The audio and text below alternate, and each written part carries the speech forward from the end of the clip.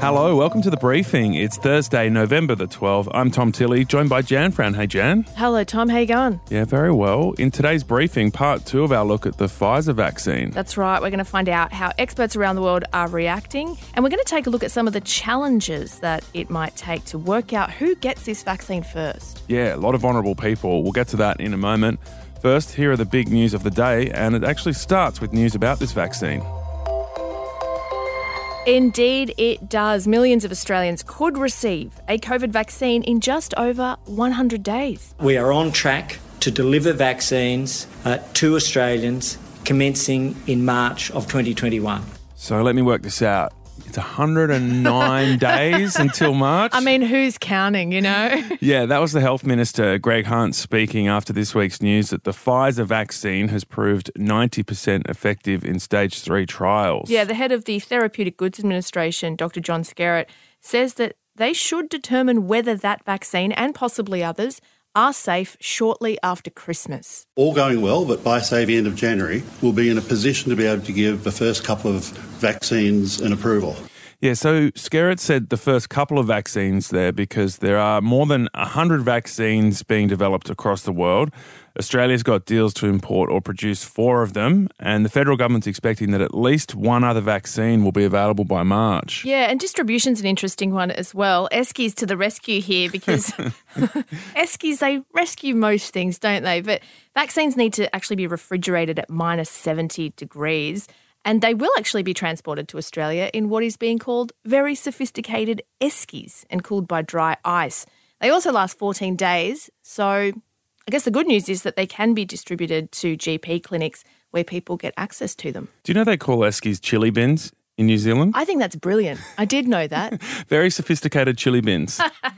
National Cabinet will meet tomorrow to work out how it's going to be rolled out and exactly who's going to be first in line for the first 5 million doses, and we'll talk more about that in our briefing topic in just a moment. Meanwhile, the US's top doctor, Dr. Anthony Fauci, has told ABC's 7:30 that we are the envy of the world. Australia is an example of a very successful result from a lockdown. They locked down for a period of time. They got down to 0. It's much easier to identify, isolate, and contact trace when you start off with virtually no infections in your population. Yeah, he did also say, though, that hard lockdowns weren't always the answer and that businesses, small and large, can still stay open.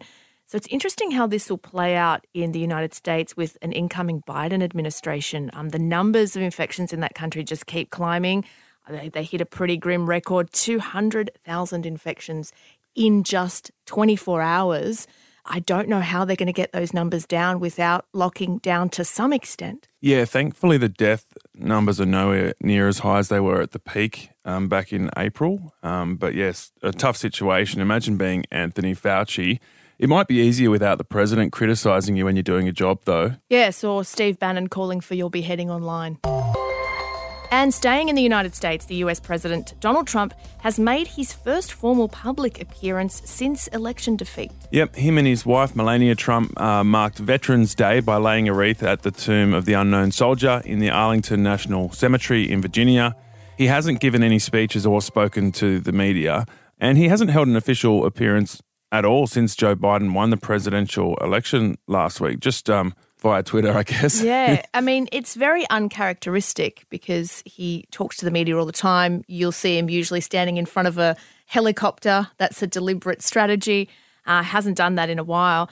Speaking, though, of President-elect Joe Biden, he is continuing to prepare to take office in January, but the Trump campaign still refuses to concede defeat. I just think it's an embarrassment, quite frankly. I think it will not help the president's legacy. I'm confident that the fact that they're not willing to acknowledge we won at this point is not of much consequence in our planning. Yeah, the Trump camp is still working to block a peaceful transition for Biden, including telling federal agencies to continue preparing Trump's February budget. That's weeks after Biden's meant to start actually being the president. Here's what Secretary of State Mike Pompeo said. There will be a smooth transition to a second Trump administration. All right, we're ready. The world is watching what's taking place. I'm not sure what that means. It's a weird thing to say, isn't it? Do you know what this feels like? Have you seen that movie Alien where Sigourney Weaver's walking around with the guns and we're just not sure where the alien's going to pop out from and it's just super tense? I know it's not a gracious reading of the situation, but I'm tense about it. Meanwhile, a couple of other developments overnight. The swing state of Georgia, which Biden won by around 14,000 votes, has confirmed all votes will be recounted by hand. While the state of Alaska has been called for Trump. I think we all knew that was going to happen. However, that win still only gives him 217 votes in the Electoral College, so not anywhere near the 270 required, which Biden already has. And New South Wales has levelled the state of origin, dominating Queensland in the second game last night. And the crowd breaks into a chant as New South Wales take the 2020 State of Origin Series to a decider yet again. Yes, after a Game 1 wipeout, the Blues managed to send the series to a decider with a 34-10 victory in front of 36,000 people at ANZ Stadium. And there was a bit of biff as well, actually. Oh. Wouldn't quite call it a brawl, would you? No, not quite a brawl, but yeah, bit of the old school origin, which is very bad and should never happen, and two players got sent off in the sin bin. Okay, I like how you've had to explain that to me because I'm looking at you like, hang on, is this bad? Is this good? What are we talking about here? Can't really say. Game 3 will be next Wednesday night at Suncorp Stadium, so a pretty interesting decider, and I guess people will be asking what sort of text messages will be flying around between the New South Wales and the Queensland Premier. Yeah, Queenslander. You'll remember that Anastasia Palaszczuk did brag a little bit to Gladys Berejiklian at the last State of Origin game, which Queensland won, so... Didn't help the border dispute at all, I don't think. No. All right, in a moment, part 2 of our look at the Pfizer vaccine and its challenging rollout.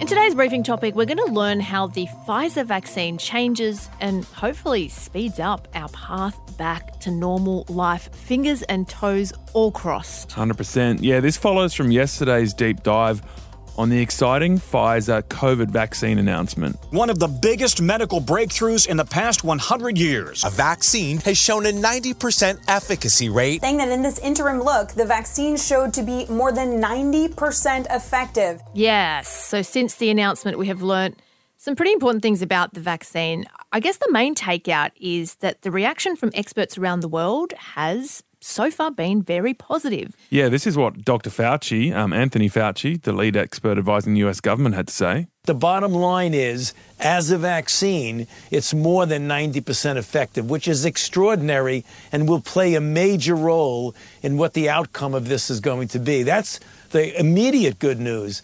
The other good news, that is not the only company that has it. There's another company, Moderna, which has a vaccine very similar, if not identical to this. Their results will be coming out soon. So it's likely that we're going to have more than one vaccine that's effective. We would be giving vaccine to people very likely before the end of this year. I mean, that's huge. The end of this year is looming. We've only got a few weeks left, really, before the end of the year. In the UK, an Oxford professor, Sir John Bell, who's on the British government's vaccine task force, had this to say. Do we now say with confidence that life should be returning to normal by spring? Yes. I'm probably the first guy to say that, but I will say that with some confidence. Yes. That's unequivocal. Yeah. That is yes. So we're rolling out the good news here. We will get to some of the detail and I guess the tricky parts of this. Yeah, it is going to be hard to distribute because it needs super cold storage, so around minus 80 degrees. So you'll need to make a big investment in that cold supply chain. There's also a lot that we actually don't know from the trial. We don't know whether it stops the infection or just the disease, and we don't really know how long the immunity lasts either. And also, while the vaccine is one of the 4 that the Australian government did a deal on, we have put more eggs in the Oxford Uni vaccine, which is already in production here in Australia as of this week. But our deal with Pfizer is an import deal because we don't actually have the capability to manufacture this mRNA type of vaccine here. Yeah, so we have an agreement to get enough for 5 million people here in Australia, 2 doses each, through the course of next year. So, it'd be great if we're able to kind of ramp up that order. Can we have some more, please? Can we have What's our population? 25 million. 25 million, please. Yeah. The questions about the rollout will be complicated as well. Who gets it and how that, changes our lives, particularly travel. So that's what we're going to get into with Dr. Mary Louise McLaws. She's an epidemiologist from New South Wales Uni who's been part of a World Health Organisation's COVID advisory panel. Yeah, Mary Louise, thanks for joining us. Looking ahead to when the rollout begins, how many people would have to be vaccinated before you can sort of start to pull back on measures like lockdowns and travel restrictions? So does everyone have to have it before you can do that, or can we do that as soon as the vulnerable people get the vaccine? Well, it's going to take quite some time. Imagine that Australians get vaccinated, and a lot of Australians get vaccinated. I mean, we can't do 100% straight off. We're going to have to slowly roll this out. And then imagine Australia has 90% of all of its population vaccinated, and that's a real hope that we all take up a vaccine. When we travel and we go somewhere, our destination, they may not have a very high uptake. And then imagine you're one of that proportion of, say, 10, 20, 30, 40, or even 50% of the recipients that never elicit an enduring or a protective response. You're now in a high-level epidemic pattern, and you may be at risk. So for quite some time, travellers who have been a recipient of a good vaccine will still need to be very, very careful, because we don't know whether they will be a small or large proportion of the recipients who will never elicit a response. And then when they go to another country that have also been vaccinated, they too have a level of population that are never going to be protected for one reason or another.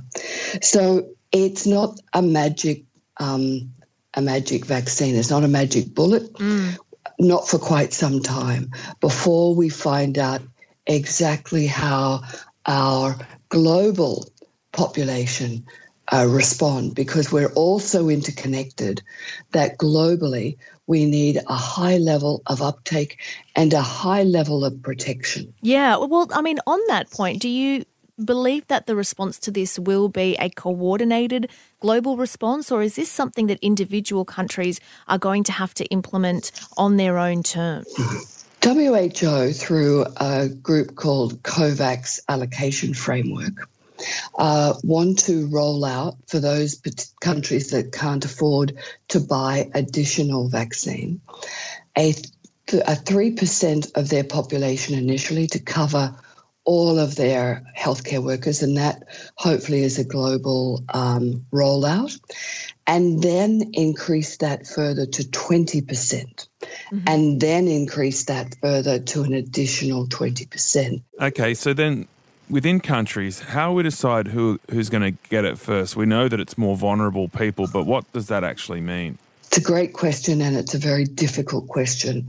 So I've looked at the numbers, and I'm not part of the group that decides who to get it. That's at the national level, at the Prime Minister and national level.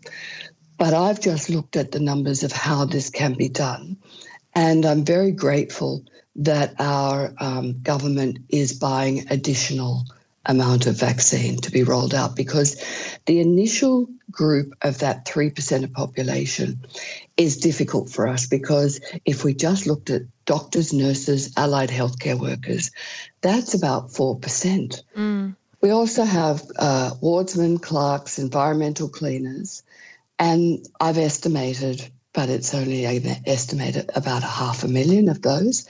Then we have residential aged care staff that are not just the care staff, but all the staff in residential facilities. Then the next group, the high-risk adults. However, we don't know whether the vaccine will work in the elderly. The elderly receive a very specific vaccine for flu with an adjuvant, which basically kickstarts the elderly from 60 years of age and over. Right. And then what about those that have what we call a comorbidity, a health issue? We also want to cover those that have had COVID and survived. It doesn't mean that their antibodies will protect them, because scientists have found antibodies start waning at 148 days. Imagine not covering those that hop into trucks every day, that hop out into the field and grow our food. So food transporters and food growers and other essential products are important, and I've only guesstimated how many they are. We've got another group who I believe are high risk of acquiring COVID and transmitting it, and they are our casualised workforce, because they're at high risk of many jobs and therefore seeing many people and potentially transmitting it. And then we've got 0.5% of the population who are the police and the defence force. I just want to try and understand, I guess, how this vaccine is going to affect our day-to-day lives. And, of course, we don't know that it's going to happen, I want to preface. But let's just say it does. What does that then do to social distancing? Will we still have to do that, or can we live completely normally like we did before? We can't live completely normally. No, not for a very long time, because WHO have a target product profile, a TPP, and that includes wishing that a vaccine candidate has an effective level of at least 70%, meaning that when, let's say, 100 people are vaccinated, that 70% of them will be covered and are immune, but there may be 30% of those 100 people that are vaccinated that just never elicit an immune response. But we don't know who those 30% of people will be. So we've got to be on our guard with social distancing. We can't let that just go to the wayside. Exactly. Yep, I understand. Hey, what about in terms of proof? Yep. Do you think we have to carry around proof that we've been vaccinated? Like now we go into shops or restaurants, we have to sign in, we have to say, we don't have a temperature, we have to declare all this stuff about ourselves. If a vaccine comes through, do you think we'll have to declare whether or not we've been vaccinated? Because I'm expecting the government to still expect us to do social distancing, testing, isolating, mask use in certain conditions. They won't be asking for a proof of vaccination because of that proportion of people who need those that were vaccinated and elicited an immune response to still care for each other. But there may be countries where you want to go to that require a proof of vaccination because they've worked very hard to keep their numbers down and they don't want any cases coming in and seeding their population with COVID. Yeah. So I can see a proof of vaccination being required by some countries, yes. And that happens in a lot of cases for other diseases at this point as well. All right, Correct. Well, that's all going to be very interesting to see how it does play out. Thanks so much for being with us this morning. It's a pleasure. Stay safe. That was Mary Louise McLaws, epidemiologist working on the WHO Emergencies Programs Advisory Panel. Jan, a few standout things there, just how hard it is determining who gets it first. It's Sophie's choice, isn't it? You think vulnerable population, it's only going to be a small proportion of the overall population, surely just health workers and the sick. But actually, when you think about it, quite a substantial amount of our population can be termed vulnerable. And how do you decide who gets the vaccine? We're all a bit vulnerable sometimes, aren't we? We are all a bit vulnerable. Luckily, I hope that we've got people in those decision-making positions that know what they're doing. And travel really hard internationally because each country will have different levels of vaccination. So yeah, and I know you care deeply about that because you just want to go skiing in Japan next year. Just tell the people the truth. They know. They're hearing it all the time. Too much. That's it for today. Tomorrow, Jan, a topic very close to your heart. Distraction. Oh, I wish you wouldn't tell people, but I am very distracted. Oh, we all are. We're going to find out what it is, why we're so distracted, and what we can do about it. And if we can just blame technology or if it's a deeper psychological thing. You'll have to tune in to find out.